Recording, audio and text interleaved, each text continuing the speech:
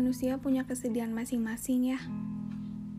Kita ternyata gak bisa nuntut orang untuk ikut merasakan apa yang kita rasakan. Terkadang kita pasti berpikir, kenapa ya orang-orang bisa terlihat baik-baik aja di saat kita lagi jatuh sejatuh-jatuhnya. Justru kita gak sadar, di saat kita lagi terlihat baik-baik aja, orang di sekitar kita justru gantian, mereka yang sedang jatuh. Lalu apa bedanya kita dengan mereka? Bahkan 3 orang sahabat aja kadang bisa juga merasakan kesedihan di hari yang sama, tapi berbeda-beda masalahnya.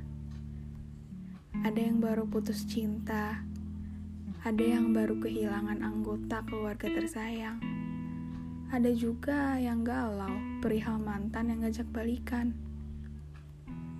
Lalu bagaimana mereka bertiga bisa menuntut satu sama lain untuk merasakan apa yang sedang dirasakan salah satu pribadi? Gak bisa kan?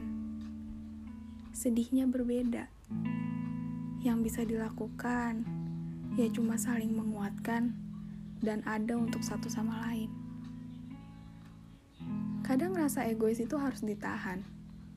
Kita gak bisa terus berasumsi bahwa orang lain bersenang-senang di atas penderitaan kita, di mana nyatanya orang yang diasumsikan adalah sebetulnya mungkin orang yang paling ada di saat kita membutuhkan mereka, atau bahkan saat itu mereka pun gak tahu apa yang terjadi sama kita kalau kita gak cerita.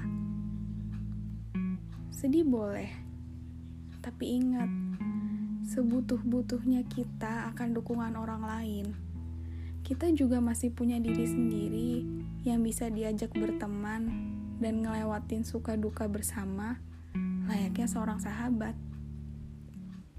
Aku harap kita semua bisa melewati semua pelan-pelan ya. Pelukku dari sini.